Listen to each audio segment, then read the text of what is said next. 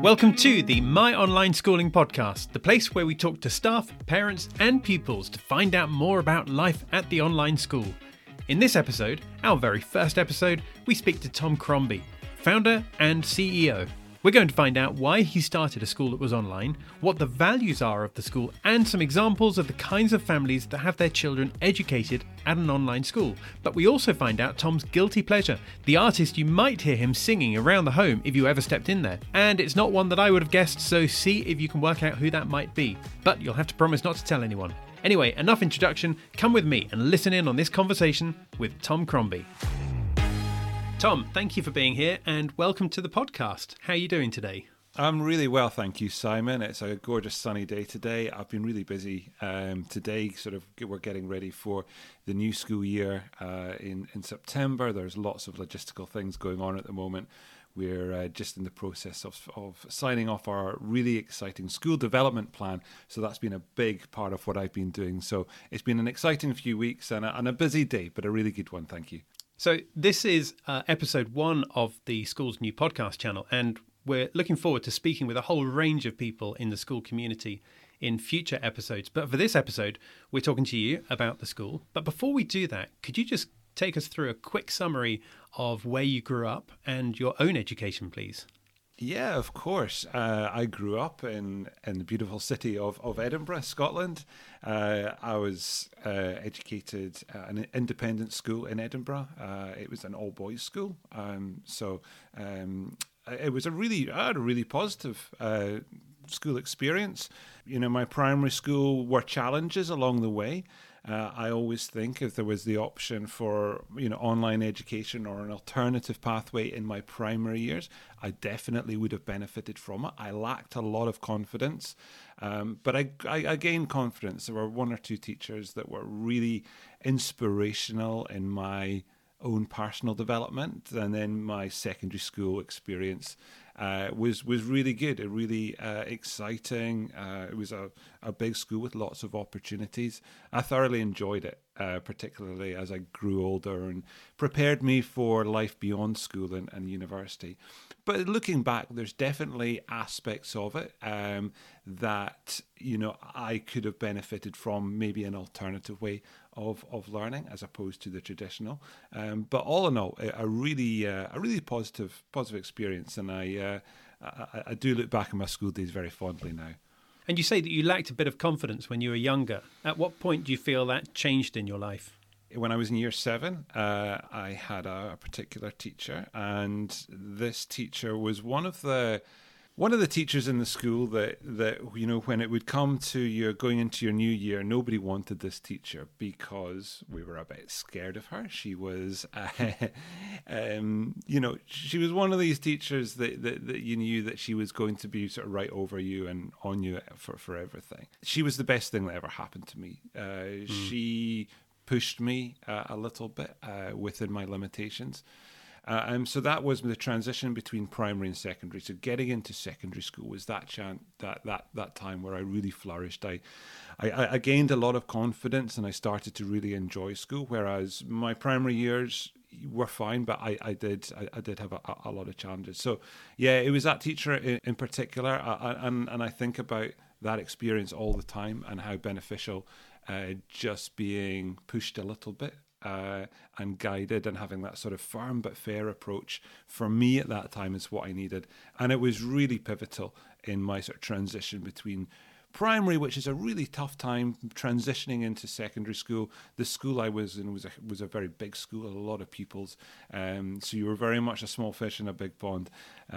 So it was at that time that I really did sort of start to gain a lot more confidence and enjoy my learning.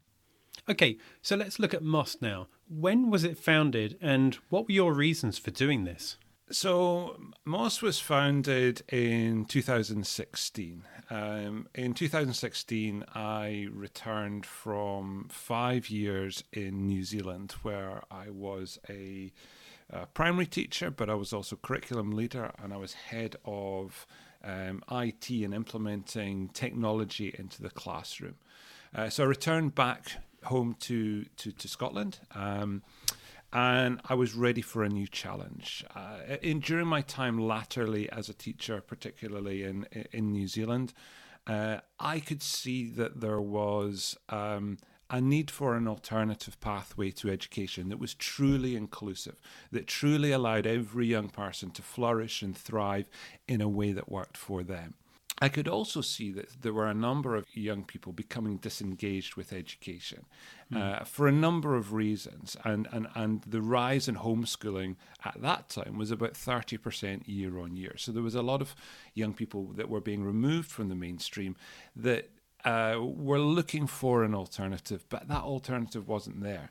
Also, when I was teaching, I was also, as I mentioned, head of IT and responsible for implementing tablet devices and a wide range of technology in the classroom to facilitate learning. So I was seeing the power of technology. I've always been really into technology right from a young age. In the 1980s, when technology was very different to what it was today, I was glued to anything, any innovative thing that was coming through, and that's stayed with me sort of throughout my childhood and my career as well. So I really wanted to do something that involved technology and brought young people together. So that's where Moz was started, and a very small project at the time. And at that stage, I didn't really have any expectations of where it was going and how it was going there. So for me, it was just about getting something off the ground, getting a project off the ground, and getting a few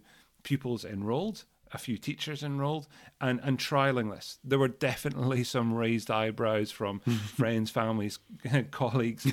In fact, I'd actually just been offered quite a lucrative contract at one of the most reputable independent schools in Edinburgh at the time.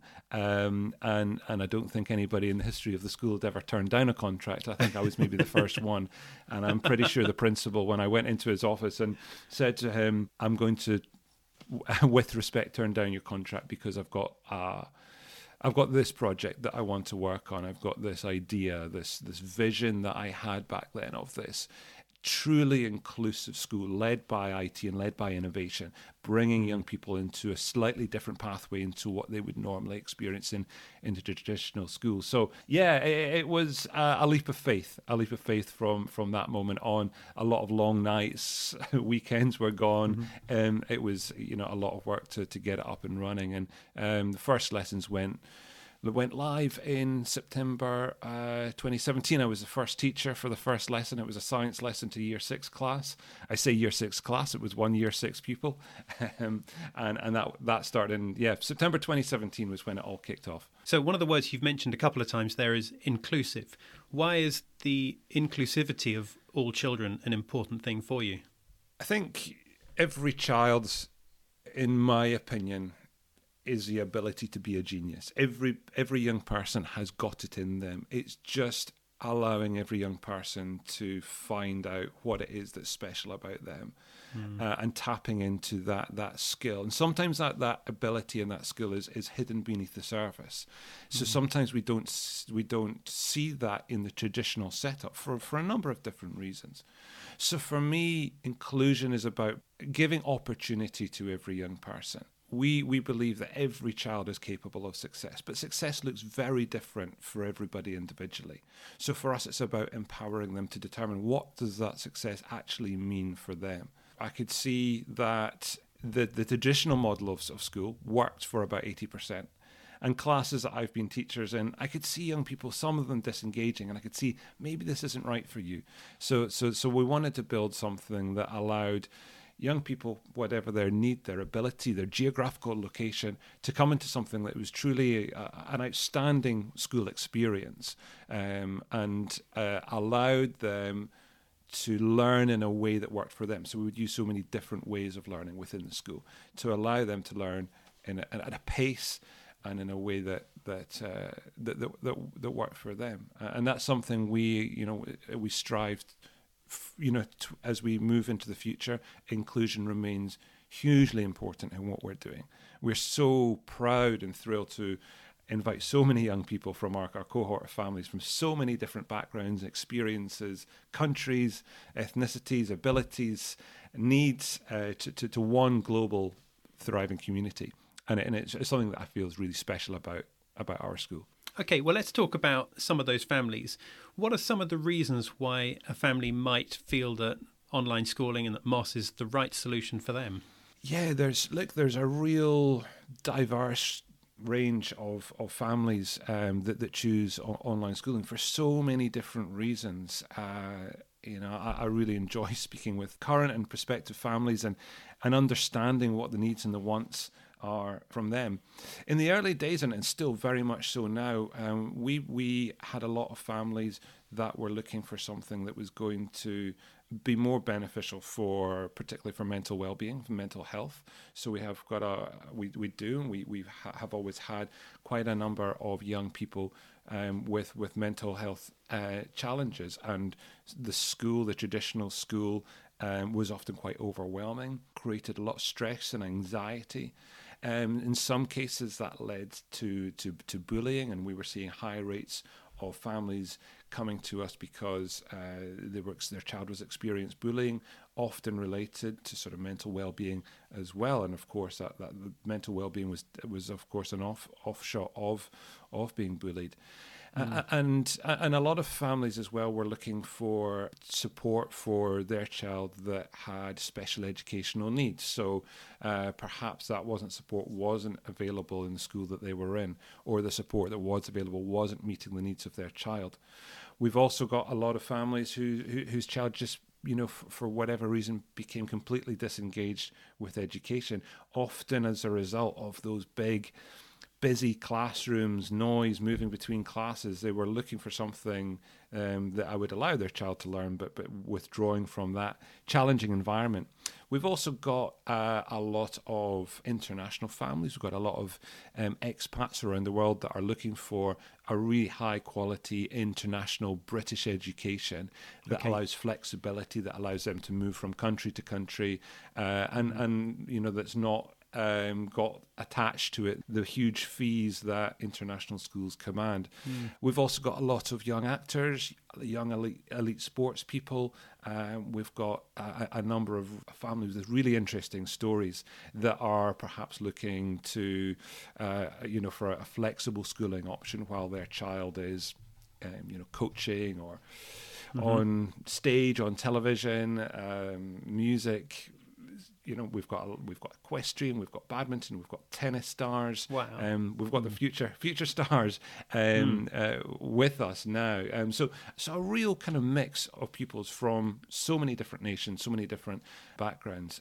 So it's really exciting. I think what that does as well is makes that classroom experience so real. It's such a diverse classroom, all the classes, and I regularly drop into classes and see what's going on. It's incredible to see all these people from so many different places all coming together in one community. It's really great for the school, but it's great for the individual pupils as well.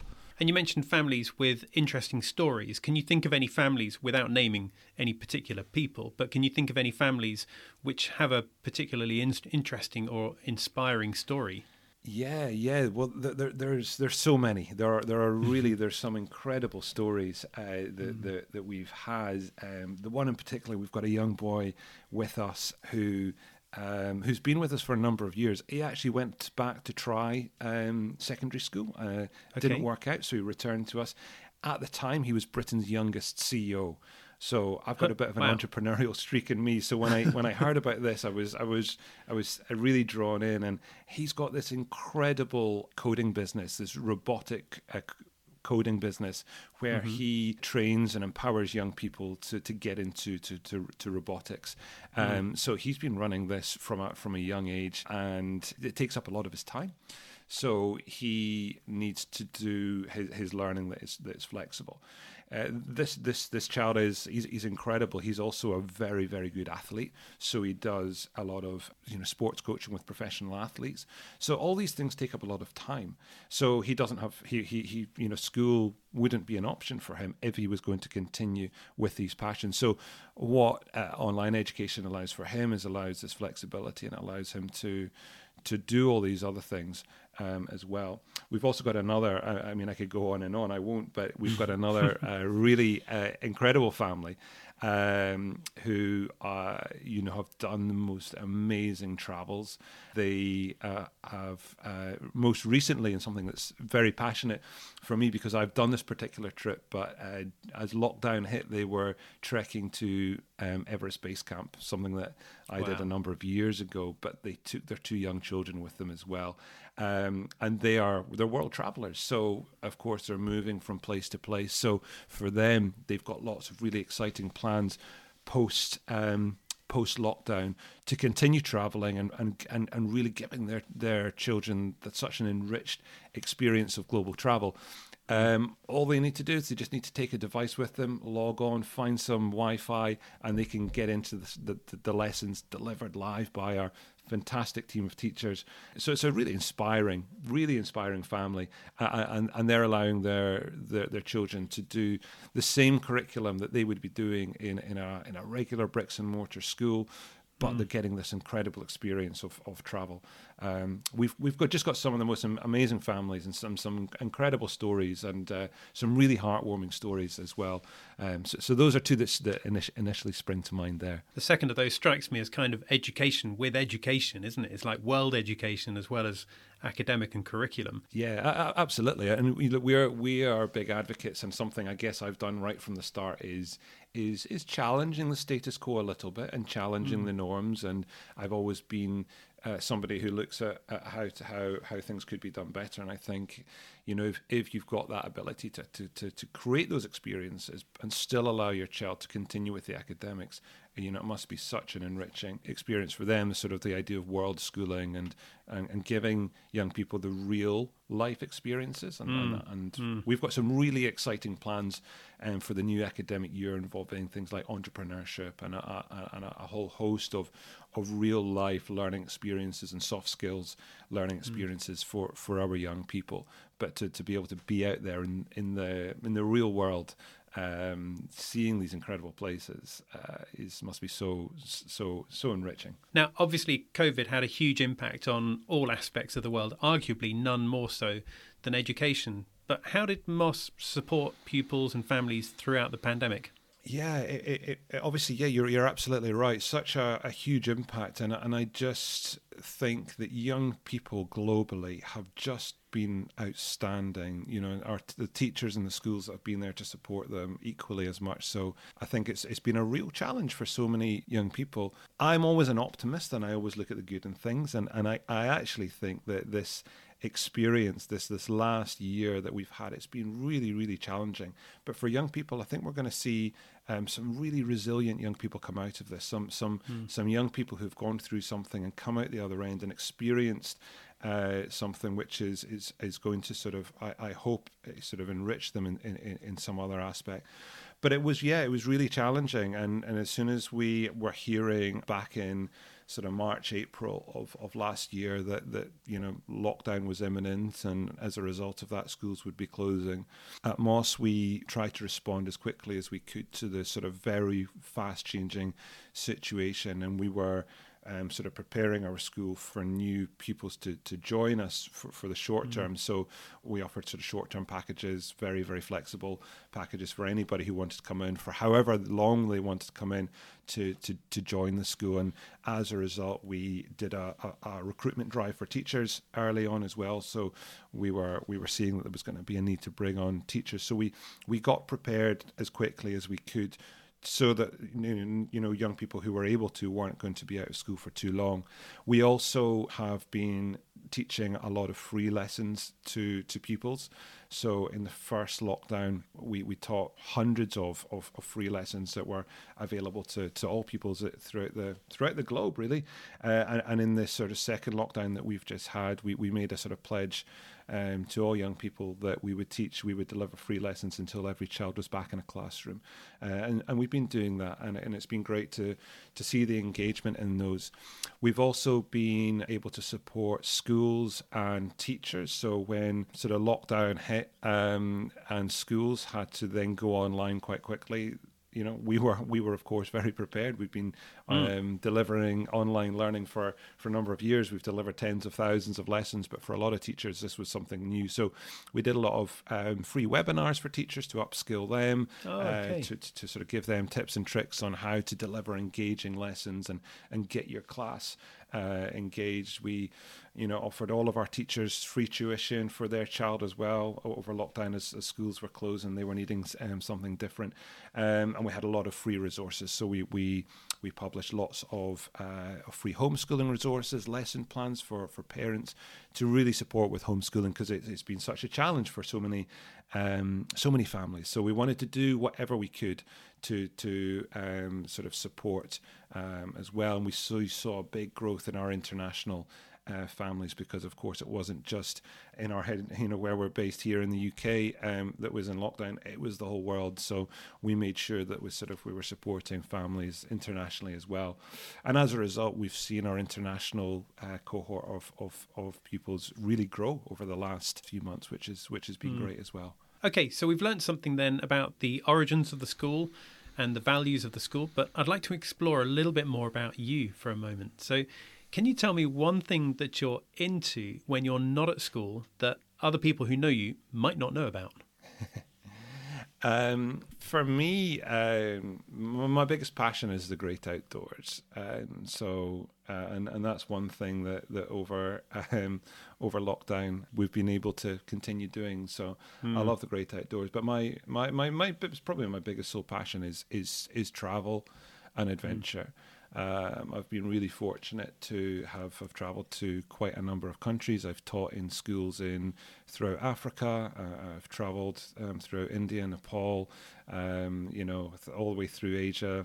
Spent a lot of time living in New Zealand and traveled around the sort of Pacific. And so travel and experience and adventure is my biggest passion. And whenever we're able to, I'm looking forward to continuing that in some kind of way. And we've got really exciting plans for sort of our international families overseas, and I want to sort of utilize that with opportunities for travel for myself. No, rightly so.